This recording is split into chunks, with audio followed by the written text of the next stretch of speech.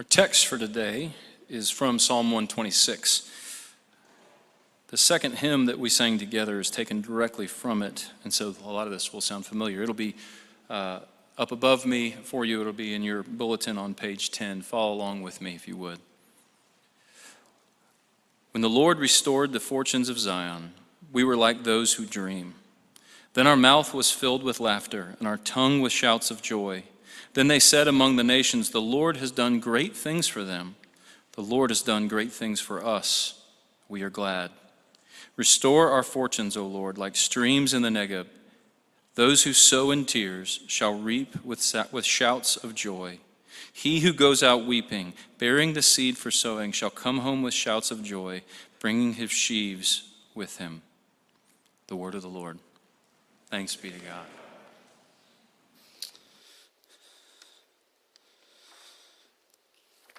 Good afternoon.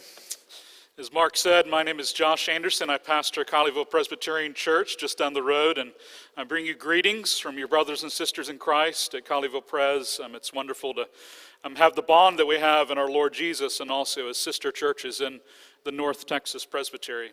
For the past 5 or 6 years, one of the great joys of my life has been a monthly lunch that Brian Davis and I have shared together as we get together, just the two of us, to share about our lives and our ministries and our families and everything that goes on in a pastor's life. It's been a safe place for both of us to share friendship, to share things that are in our hearts, and it's bound us together in friendship. I'm so grateful for your pastor. He is a faithful and good man. I can testify to that myself, and I'm so excited and thrilled. We've been talking about this possibility of a sabbatical for several years. He and I have been discussing it.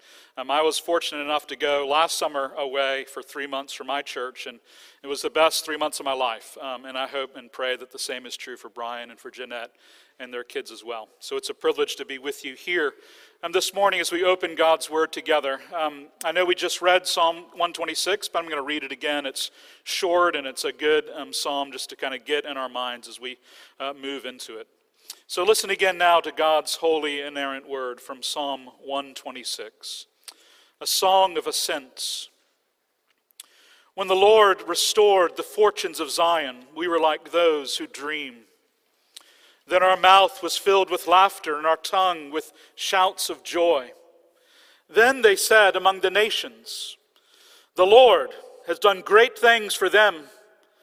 The Lord has done great things for us. We are glad. Restore our fortunes, O Lord, like streams in the Negeb. Those who sow in tears shall reap with shouts of joy. He who goes out weeping, bearing the seed for sowing, shall come home with shouts of joy, bringing his sheaves with him. Thus far, the reading of God's word. It is absolutely true, and it is given to you, friend, because your Father in heaven loves you. Let me pray for us. Blessed Lord, who's caused all the Holy Scriptures to be written for our learning, grant us now to hear this portion of your word and to read, mark, learn, and inwardly digest it, that we may embrace and evermore hold fast to the blessed hope of everlasting life, which you have given us in your Son, our Lord Jesus. Amen. Blessed are you who weep. Blessed are you who weep. Those are the words of our Lord to his disciples in Luke 6, and at first glance, they're strange words for us to hear. Aren't blessed people happy? Aren't they laughing? Aren't they enjoying fun dinner parties and vacations at the beach? Don't they have happy marriages and nice haircuts and pretty children and fulfilling work and good health? Isn't it that what it means to be #blessed? Isn't that it? But Jesus says, blessed are you who weep. Blessed are you who weep. And of course, Jesus didn't only teach the blessedness of weeping, of tears. He wept himself as well. John 11 tells us that when he saw the tears of Mary, and the other Jews over the death of Lazarus, Jesus began to weep as well. Tears filled his eyes over his friend whom he loved, who was now dead. And Luke tells us that when Jesus went up to Jerusalem for the last time, he looked at that city and he wept. For he knew the judgment and the death and the suffering and the destruction that would soon fall on Jerusalem because of their rejection of him. I think Jesus weeping is an amazing thing to think about. The Son of God, eternally begotten, completely divine, co-equal with the Father in power and majesty, but now incarnate. And so fully human in every way, including his emotions and his emotional life, that the sorrow and pain in his heart well up within him and come out in tears running down his face. Blessed are you who weep, says Jesus Christ. I don't know what your relationship to weeping is like. Some of us cry more than we'd like to. Some of us haven't wept for years. And maybe we're not sure what that says about us in either direction. Or maybe we're secretly proud, those of us who don't cry, that we don't do it, that we don't engage in that kind of behavior. There's a deep invulnerability that is inherent to shedding tears. We know this. Tears are public, right? They're literally on our face. We wear them there. If we're around other people, we can't hide it if we're crying. And sometimes we can't hide that we've been crying even after it's passed. I don't know about you, but I probably cry at least twice a week. It's just how I am. I don't know how any other way to live in this world. In the fall of 2020, about a year and a half ago, I had a parishioner whom I loved deeply die suddenly. He was a friend. He was a man about my own age with 4 children, just as I have. And he died instantly, suddenly, in a car accident. And it just about broke me. In a lot of important ways, I would say I'm still broken by it now, actually. I'm confident that I will carry the scars of my friend's death for the rest of my life. But those first few months after his death, I was weeping all the time, right? Not just twice a week, but way more than that. I was, and it's interesting, I think, that we use language and metaphors like this to describe our state in these conditions. I was a mess. I was a wreck. And I was extra sensitive to the pain of others as well. Someone else would start crying in my office about something totally unrelated, and, boom, I was right there with them. Now, maybe some of you know what I'm talking about. Maybe you know what that experience is like. To have tears just follow you around day after day, week after week. If so, I would encourage you to remember the words of your Lord and Savior, who taught his disciples, saying, "Blessed are you who weep. Blessed are you who weep." Friends, everyone suffers. Everyone is carrying something. Most people, I've learned, carry an enormous amount of grief and sorrow, even if a lot of it is unacknowledged many times. As a pastor, I spend a lot of time with parishioners in my office. And on my coffee table, there's a box of tissues. And you know what that's for. I make sure to get a new one when the old one runs out, because when people talk to me, when they really start to open up their hearts, it's not infrequent for tears to be not far behind. And here's an interesting thing I've noticed. Do you know what men or women often tell me or say to me when they start crying in my office over their marriage or children or the death of someone they love or whatever it might be, right? When their pain or confusion or frustration overwhelms them so much that tears start coming down their face, do you know what they say when they reach for that tissue box for the first time? I bet you can guess if you think about it, because it's probably something you have said when you found yourself crying in front of another person. "I'm sorry," they say. "I'm sorry."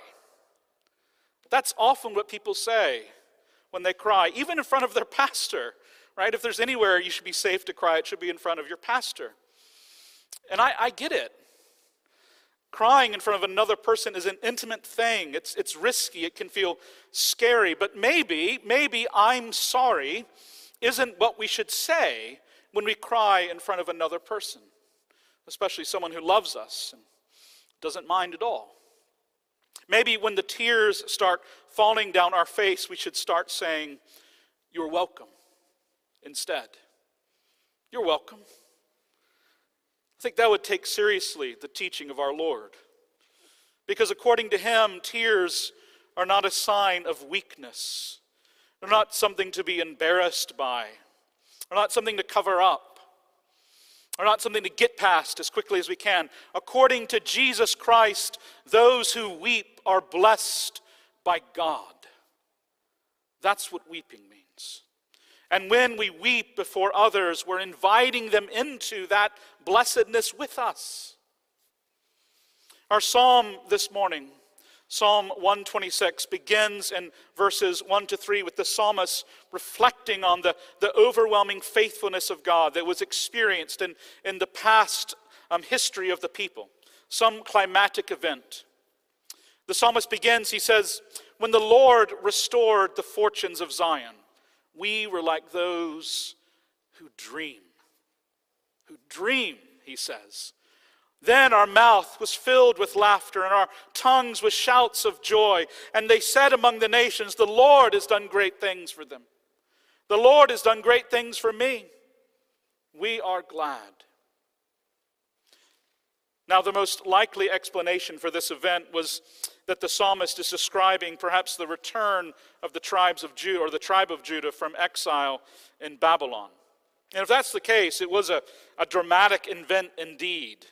Right? For 70 years, the people of Jerusalem had been in exile. Their homes had been destroyed. Their temple had been burned to ashes. Many had died. They had been forcibly taken from their homeland and not allowed to return. But then the Lord restored their fortunes. And the psalmist says, "On that day we were like those who dreamed." It was like a dream, the psalmist says. It was almost too good to be true when the Babylonians started knocking at our doors and saying, "You can go home now." It was an unlooked for blessing. It was outside of their imagining. Friends, this is resurrection language that is being used here by the psalmist. Do you remember how Luke describes the reaction of the apostles when they saw the Lord for the first time after his resurrection? Luke tells us they disbelieved. But do you know why they disbelieved, according to Luke? It wasn't because they doubted. They disbelieved for joy, it says. And they marveled. They were so overwhelmed by the goodness of seeing Jesus standing before them again, the one who had been crucified only 3 days before, that they thought at first it was a dream, that it must have been a dream. And in Acts 12, when Peter was released from prison by the angel, Luke tells us, Peter did not know what was being done by the angel was real, but thought he was seeing a vision. Beloved, this is what it's like to experience God's goodness and faithfulness in this world when we have eyes to see it. It's like a dream. It's like a vision. It's like something that comes out of another world. It's better than we could have imagined.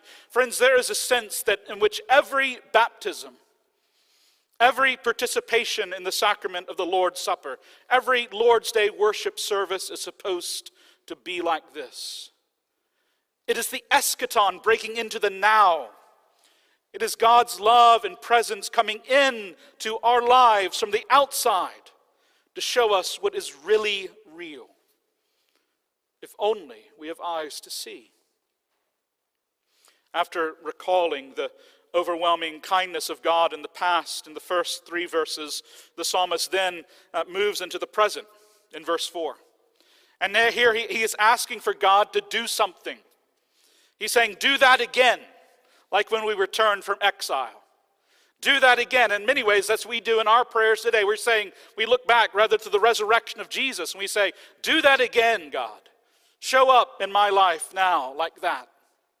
The psalmist says, restore our fortunes, O Lord, like streams in the Negev. You see, the streams in the Negev, they're like little waterways in the wilderness. Usually they'd be dry and arid, but there were these little tracks, right? And when the rain came, they would swell, and then gravity would pour the water down them, and water would appear in the middle of the desert like a dream, like it was out of nowhere, right? Like an unexpected blessing. And the logic of the psalmist is simply this. He's saying, God, I know that you have been faithful in the past. When you restored our fortunes before, it was like a dream. It filled us with joy and laughter. And because of your faithfulness, because I know what you've done before in history, I'm asking you to do that again here now. Be faithful again in this situation. I need you to show up and make those streams in the wilderness flow. But here's the question that verses 5 and 6 begin to explore. What is it like for us as we wait for God to do that? Because he often doesn't, not immediately at least. What is it like for us as we wait for him to restore our fortunes as he has done in the past? What is it like as we wait for God to heal our bodies of disease? As we wait for God to restore our lost and wandering children? As we wait for God to raise the dead, even the dead whom we love, who have gone away? What is it like to wait for God to fulfill all the promises he has made? And beloved, believe me, he has made a lot of promises, many of which we have not yet tasted. I mean, you know what that's like, don't you? Right? That sense of waiting for God to do what he has promised. I mean, this is the great tension of our lives if we're going to be Christian people. That gap that exists between the now and the not yet, right? That gap that feels so pressing sometimes, so hard as we wait for God's goodness to overwhelm us again, just as the gospel promises it will. Now here's the challenge. It's often easy to try to circumvent that space, to cover it up, to pretend like it doesn't exist, to navigate it in some way that it doesn't feel quite so acute. But, beloved, here's what I want you to see. According to the psalmist in Psalm 126, according to Jesus of Nazareth, that space of waiting for God to act in the present as he has done in the past and as he promised to do in the future, it is holy space. You're not wasting time. You're not running out the clock. It's holy space. It's sacred space. It's blessed space, to use the words of Jesus. And one of the most profound ways that that space is made sacred and holy and blessed as we wait for the not yet is in our tears. It's in our tears. Because, beloved, make no mistake, that's why we weep ultimately. All of our sorrow is connected to the reality that God hasn't yet done all the things that he says he will do. He hasn't yet made everything right. And the tears that we shed now in that space between the now and the not yet, as we wait for God to act, are a kind of deposit on future joy. Jesus doesn't always say, "Blessed are you who weep." He says, if you read that whole sentence, he says, "Blessed are you who weep now." Do you know why? For you will laugh, Jesus says. Blessed are you who weep now, for you will laugh. Those tears are like seeds that go down into the earth, and God promises that they will bloom one day into joyful laughter. That's the promise of the gospel. Listen to verses 5 and 6 in our psalm. The psalmist says, those who sow in tears. You think about that image, right? It's a farmer going down his fields, but rather than planting seeds, he's planting tears. Right? He's weeping as he goes. His tears go into the ground. Those who sow in tears shall reap with shouts of joy, the psalmist says. He who goes out weeping, bearing the seed for sowing, shall come home with shouts of joy, bringing his sheaves with him. Now, beloved, what I want you to see here is that these two verses are written to you as a promise. This is a promise in the Bible. These two verses, they're not a petition, they're not an aspiration, they're not something the psalmist hopes will possibly maybe be true. No, they are an ironclad promise given to you, friend, by the living God himself. The God who made you, the God who loves you, the God whose Son came into the world and shed tears with you. This God is faithful today, and he promises you this, that those who sow in tears will reap with shouts of joy. That those who go out weeping, bearing seed for the sowing, will come home with shouts of joy, bringing sheaves with them. The living God promises that your tears will not be wasted, that they are gathered up by him, that they are preparing a harvest to come. Friends, I think what this psalm is doing for us is it's inviting us to see our tears and behind that our sorrow and our grief and our sadness in a different way than maybe we're used to doing. Right? To see our tears and our sorrow and our grief not as weakness, not as failure of our emotional fortitude, not as despair, but to see our tears and our sorrow and our grief as holy practices that we partake of before God. To see those things as blessed, actually. To see our tears over this broken world as acts of faith. Because in our very bodies, when we weep over sin and sorrow and death, we are bearing witness to the fact that the eschaton has not yet come and we are not yet satisfied. We are not yet content. And how can we be? You see, in our tears, we are actually embracing in an embodied way what it means to live in a world that is still characterized not only by the promises of God, but also by sin and disease and death. In our tears, we are entering into that holy place between the now and the not yet. We are expressing in our very flesh the reality that things are not as they should be right now, but also our longing and our hope and our conviction that one day,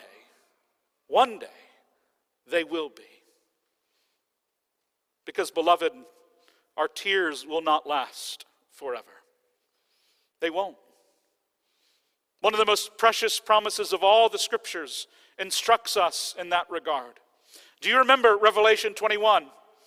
There, the Apostle John, he sees the new heaven and the new earth, and he sees the holy city, the new Jerusalem. It's coming down from heaven as a bride adorned from her husband. And then he hears the voice of the husband, of Jesus, the risen and glorified King, seated on the throne. And Jesus says this, on that day, John says, "Behold, the dwelling place of God is now with man. He shall dwell with them, and they will be his people. And God himself will be with them as their God. He will wipe away every tear from their eyes, and death shall be no more. Neither shall there be mourning, nor crying, nor pain any more, for the former things have passed away." This is what is waiting for us, beloved. This is why we weep. Not only because of the sadness of the world, but because of the beauty of the promise. And one day our tears, we believe, will be wiped away by none other than the hand of Jesus himself. One day our tears will come to an end. But for now, as we wait for the end of all things, which is a great description of the Christian life, those who wait for the end of all things, as you wait, friends, I invite you with the psalmist, with Jesus, to weep and not be ashamed, to not be embarrassed, to not say, I'm sorry, maybe even to say, you're welcome, to weep and to invite others into your sorrow, to weep at the brokenness of our world, not out of despair, but because you believe. You believe. You believe the promise is true. You believe that those who go out weeping will come home with shouts of joy. In the name of the Father, and of the Son, and of the Holy Spirit. Amen. Heavenly Father, indeed we give you thanks for this psalm. We thank you for the precious promise. We thank you for the way that it encourages us to reevaluate even our relationship to grief and to tears. I pray, Father, for this congregation, I pray that this would be a community and a place that would be characterized by people who know that Jesus meant it when he said, "Blessed are you who weep." I pray this will be a congregation characterized not only by grief and sorrow, but also by hope. This will be a place where those things are held in tension as they walk together united to the one who demonstrates all of this for us, Jesus Christ our Lord. Amen.